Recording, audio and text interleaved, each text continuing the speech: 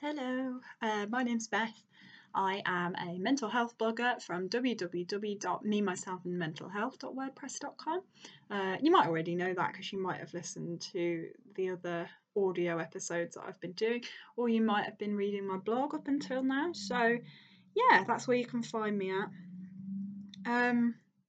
It actually feels a bit weird for me today to be putting on this happy voice, this quite upbeat voice, one that I've sort of kept the same throughout my other episodes because I'm not really feeling that. I'm not really feeling that this week. I'm feeling a bit low. I've been feeling low all week for no particular reason either that I can think of. I don't know if it's because at the moment I'm not working.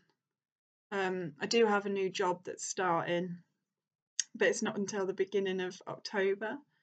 So I feel like I'm not doing much at the moment. And that I think the feeling of like not having a purpose, not having a routine can really take its toll on me.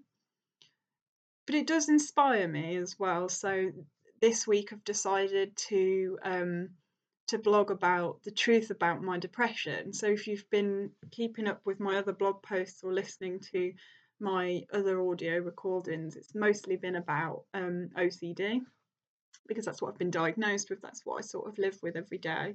Um, and it's been particularly, I suppose, prevalent in my life over the past year or so. But I have mentioned a few odd times that I have been diagnosed with depression before as well. So that's what I'm going to talk about in this week's audio episode. Yes, I'll read out what I've written, and I will obviously ramble a little bit as well because that's what I seem to do. So I've put on my blog, I've talked a lot about my OCD and what it's like to live with. However, I have mentioned in the odd few posts that I have also had depression, but I realised this week I've never actually explored this in any more depth on my blog than the odd comment here or there. So this is a post dedicated entirely to my experience with depression and the effect this had on me, even to this very day. I was in my second year of university when I sensed that something wasn't quite right, that there was some sort of shift occurring. At this point, my OCD played a very small part in my life. I had it well under control. I would go as far as saying that my existing OCD and newly diagnosed depression were actually not related at all.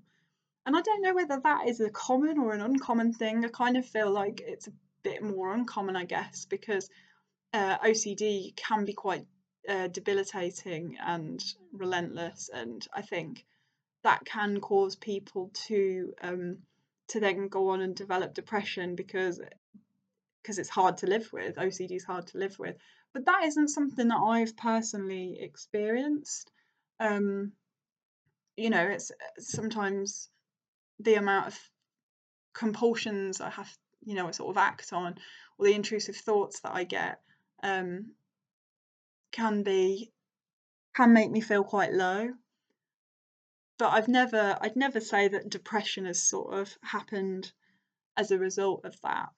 Um, so yeah, I've put, in fact, I can't pinpoint what could have caused this change in me. I was having a good time at university. I was in a relationship that I was happy in, and I was living by the seaside down in Plymouth. I didn't get on with my housemates very well, which caused a bit of stress. And I remember being anxious over general things in life, but to me, this didn't seem like something that could have then gone on to cause depression to develop. But maybe a lot of little things can make more of a difference than I thought, especially when combined with the mothership. I had a terrible summer break between my second and third year of university. My boyfriend and I didn't really see each other and we argued constantly. This really took its toll on me, and I became increasingly miserable and withdrawn. I felt angry and anxious a lot of the time, and I think I could sense that the relationship was coming to an end. So the reason we didn't see each other was because he didn't even live in this country. He didn't live in the UK. He was living in America. His family were American, and well, he was American, and that meant that over the summer he went back home, and I didn't see him a lot, and this put a lot of pressure on the relationship. And I think it's because I was missing him at the time, I guess, that I sort of, I guess, took it out on him. And I don't know. I don't know what was wrong. I don't know what was wrong with me. I felt different. I just felt different and I felt unhappy, I guess. And I can remember like being on holiday with my family and just sort of being like glued to my phone at the time, like just like it had become part of me, like an extra sort of, extension of myself. Um, and I just glued to it, arguing with him constantly. And that was miserable. It was really miserable. But neither of us was ending it. It was like just going on and on and on. But when I arrived back to university after the summer, my boyfriend broke up with me almost immediately. And although I had felt some sort of change in me prior to that moment, I do feel that this event is what unleashed the depression. Heartbreak is bad enough to have to go through, but when you're coping with this in a city far away from your family and friends, it makes it 10 times worse. I felt completely alone. This loneliness made me feel so anxious and panicky that things continued to spiral. I didn't sleep well during this time. I would wake up with a start every morning, feeling immediately sick as I remembered what had happened and where I was. And I had this like relaxation tape, um, a tape. That's old school, isn't it? It's like the CD that I'd put on my iTunes, and every morning when I'd wake up with a start and my heart was beating really fast and I felt sick and I couldn't get back to sleep, I like popped my headphones in and I would try and listen to that to sort of calm me. And it did take a while, but I'd sort of drift in and out of consciousness. But I think it would be really hard for me to listen to that. Not that I ever would, but I think it would be difficult for me to listen to that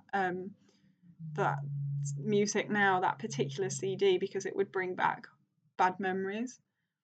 I didn't really eat because of the nausea. I survived on vegetable soup and salmon with noodles, nutritious, and I became a shell of my former self.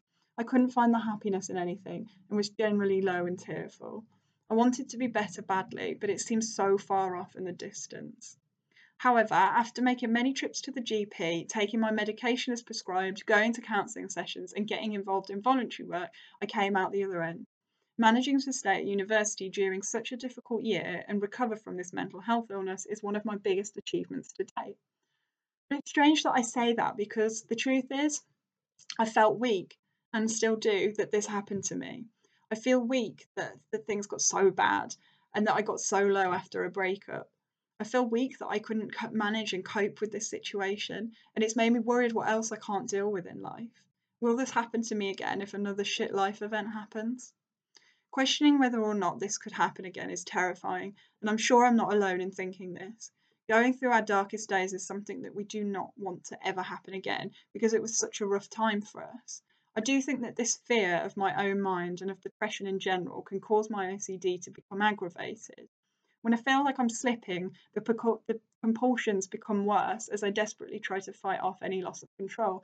And I do think this partly played a part in when I when my OCD got bad this time last year, because I could sense it coming back and getting worse, and um, I just sort of thought, oh well, shit. What if things get really bad again?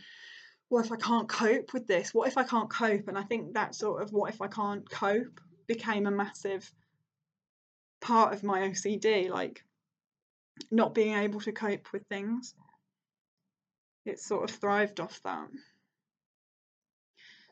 When I talk about my depression, I talk about it in past tense. I don't consider myself to be someone who lives with depression. I see myself as someone who lived with depression. And to be honest, I don't know if that's true or not. Being depressed in my last year of university has changed me as a person, and that is something that I find quite hard to admit.